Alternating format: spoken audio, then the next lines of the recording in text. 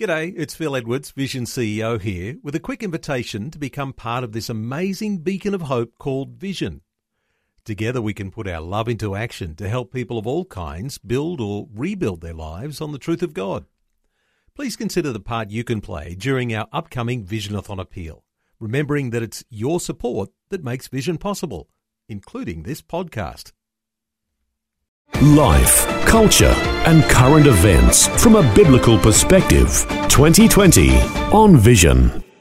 Something very important happening this weekend on Saturday the 4th of July. It'll be the Eden Monaro by-election in New South Wales. This will be the 159th by-election for the House of Representatives since 1901. And the 84th caused by a resignation. And in this case, this weekend's by-election triggered by the resignation of Mike Kelly, who held the seat since 2007. Now, there's a number of Christians who are contesting the seat for Eden Monaro this coming weekend. One of those joining us today as an independent candidate, but in the ideal of looking towards the registration of another political party in Australia called Australia One Party. It's Ricardo Bossi, and Ricardo's joining us. Hi, Ricardo. Welcome along to 2020. Thank you for having me. Ricardo, just to confirm the geography, when we're talking about Eden Monaro, we're talking about major centres like Queanbeyan, just next to Canberra, and then there's major centres like Yass and Cooma and Bega, and of course it's known as a bellwether seat. Whoever wins Eden Monaro really is reflecting the views of the nation. It is an important seat to be running in. Absolutely, it reflects Australia, and that's why it's a large electorate geographically, but very diverse. It's got coast, it's got inland, it's got rural, it's got urban, large sectors of public service, farmers, you name it. It's a microcosm of the entire nation, and we're dealing with all the issues that the nation's dealing with. Now, when I mentioned the Australia One Party, and for a lot of our listeners, this might be the first time they've ever heard of the Australia One Party, and we might as well get it out there that as a candidate, you're standing as an independent, but that's because the party's not registered yet. There's some rules in place and the party's not registered, but you are going to be a candidate and likely to sign on with Australia One Party. And the party's coming together out of some of the remnants of Cory Bernardi's Australian Conservatives. How did that all work for you? Yeah, that's correct. I ran as a Senate candidate at the last federal election for Cory Bernardi in New South Wales. And after the election, Cory deregistered the Conservatives. But there are a number of us that decided there was still a fight to be had and battles to be won. And so we got together and we nutted out what we were, what we stood for, and how we wanted to fight this battle. Because we need to fight it very differently to just about every political party. It's one thing to be honest, but it doesn't mean you have to be naive. So we are a hard-nosed political organisation, but we have many Christians in it, and that's the prism through which we look at how we design our future. But we're not a Christian party, just so we're clear. We call ourselves a moral party because we have many people that are not Christians, and we're attracting, even in these early days of forming the organisation, we're attracting your traditional Labor voters, your traditional Liberal voters, because both the majors as well as the Nationals and the Greens have drifted so far away from mainstream silent Australians that we're finding a lot of people are fed up with them and they are looking for something different. And what we're doing is we're building an ark. And when the majors start to sink under their own weight, the voters will come to us because they're going to look at us and say, this is the Australia that we know and love. In fact, I was talking to a man in Yass, a farmer. He runs sheep and cattle up there. And he said, when we first came to Australia, he came as a 13-year-old, as a pom with his family. He said, this was the land of milk and honey. It was just an amazing, wonderful place. She'll be right meant, in those days it meant, it doesn't matter how tough it gets, we're going to get through it, she'll be right. Now smile and get on. And he said it's changed dramatically, and anybody above the age of 40 or 50 will understand that. It's not the place it used to be, and we want to make sure that we rebuild our nation according to the foundations that made us great in the first place. And primary amongst that is a Judeo-Christian view of life.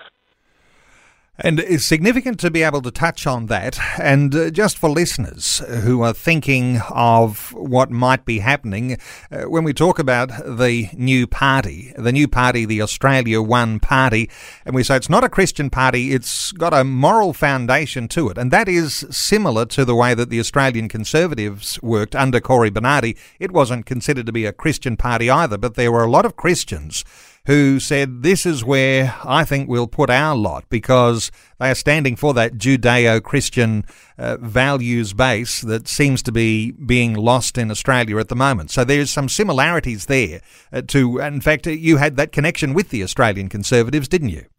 That's correct, absolutely, and that's what drew me to them initially. Like many people, we didn't leave the Liberal Party or we didn't leave the Labor Party. Those parties left us and we were left stranded. And along came Cory. We went, we're on board. And then now that Cory's gone, we've got to chart our own course. Ricardo, let's talk about some of the things you have been personally campaigning throughout the lead up to the by-election. There's a couple of things. One of those, a very strong moral issue around issues to do with full-term abortion. What's your position on that's been happening within the electorate? What sort of response have you been getting from people? That's a very challenging one that I wanted to raise last time, but they didn't run with it. So I thought now we're the masters of our own destiny. We can do that. The full-term abortion is an issue that most Australians are completely unaware of. So just bear with me while I give you a quick background. It was first introduced into Victoria, then Tasmania, last year in Queensland, and this year in New South Wales. And to my mind, it is one of the two most important issues that we must discuss at this election. Now, whilst there are many important local issues in the Eden-Monaro by-election, this one is eating away at the very soul of the nation. Here's how it works. It is now legal in those 4 states to conduct an abortion at the moment of birth. The child is killed. It doesn't get a death certificate. It doesn't get a burial. In fact, what is left is classified as medical waste. That's bad enough. But this was rushed through, and this is my opinion, this was rushed through by Gladys Berejiklian in New South Wales and her parliament, and all parties voted for it, in order to feed the body parts business model that works around the globe. Donald Trump closed down funding to Planned Parenthood in the US, and so the supply of body parts was diminished. And so Gladys, in my opinion, rush this through in order to resupply that business model. So it is a grotesque on every level that this should be allowed. Now the response, because people always say, don't mention abortion. And I keep saying to myself, what point is talking about interest rates if we're allowing babies to be killed? I mean, this isn't Bangladesh. This isn't some third world hole. This is Australia. We shouldn't be behaving like this. But the response has been phenomenal. And here are the numbers. For the last, I guess, maybe 3-4 months, the numbers of supporters for A1, as we build the party up, has been 2 to 1 male to female. So 66% men, 33% women. As soon as we mentioned the full-term abortion and explained what is actually going on and what their tax dollars are paying for, the women revolted against this concept, and we're now getting 50-50 men and women just on the basis of fighting against full-term abortion. And that's just a matter of being out there on the hustings, doing campaigning and keeping a record of people's responses as you talk to them about the issue of full-term abortion. As you say, mostly states are legislating when it comes to abortion, but certainly another voice in the issue is a very important one. Hey, there's another significant issue that you've been campaigning on, and you're believing that there is a suppression order at this time that is concealing the names of very high-profile VIP pedophiles. What have you been saying within the election campaign? Yeah, this is another one that has slipped below the radar, and none of the media have covered it. And so people will be shocked. And I urge the listeners, to do their own research. In 2015, Senator Bill Heffernan, in a Senate, I think it was a Senate inquiry, but it was discussing a police document that came out of the, I think, Wood Royal Commission into institutionalised sexual abuse of children. A list of 28 names, a police document, a list of 28 names, and on that list was a former Prime Minister, as well as judges and other high-profile individuals. And the government at the time put a 90-year suppression order on that list. And they're treating us like absolute children. We can't know what's going on. Now, there's, again, two levels to this crime.